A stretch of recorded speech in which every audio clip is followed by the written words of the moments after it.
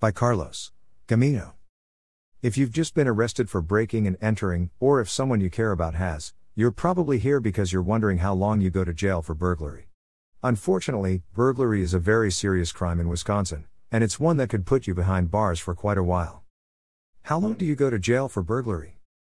People convicted of burglary in Wisconsin have committed a Class F felony and are subject to up to 12 years, 6 months of imprisonment, with a maximum of 7 years, 6 months of initial confinement and a maximum of 5 years of extended supervision, a fine of up to $25,000. Being armed during the commission of a robbery changes the whole ballgame, as does committing a battery during the commission of a robbery.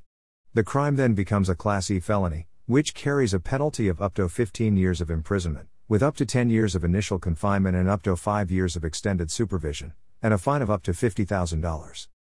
What it takes to be charged with burglary in Wisconsin. You can be charged with burglary if police suspect that you've committed it, but in order to be convicted, you must have entered a place without permission with the intent to steal something or to commit a felony. Wisconsin law defines burglary as entering any building or dwelling, as well as a motor home or another motorized home, even if nobody lives in it. A trailer, even if nobody lives in it. A locked, enclosed cargo portion of a truck or trailer. An enclosed railroad car.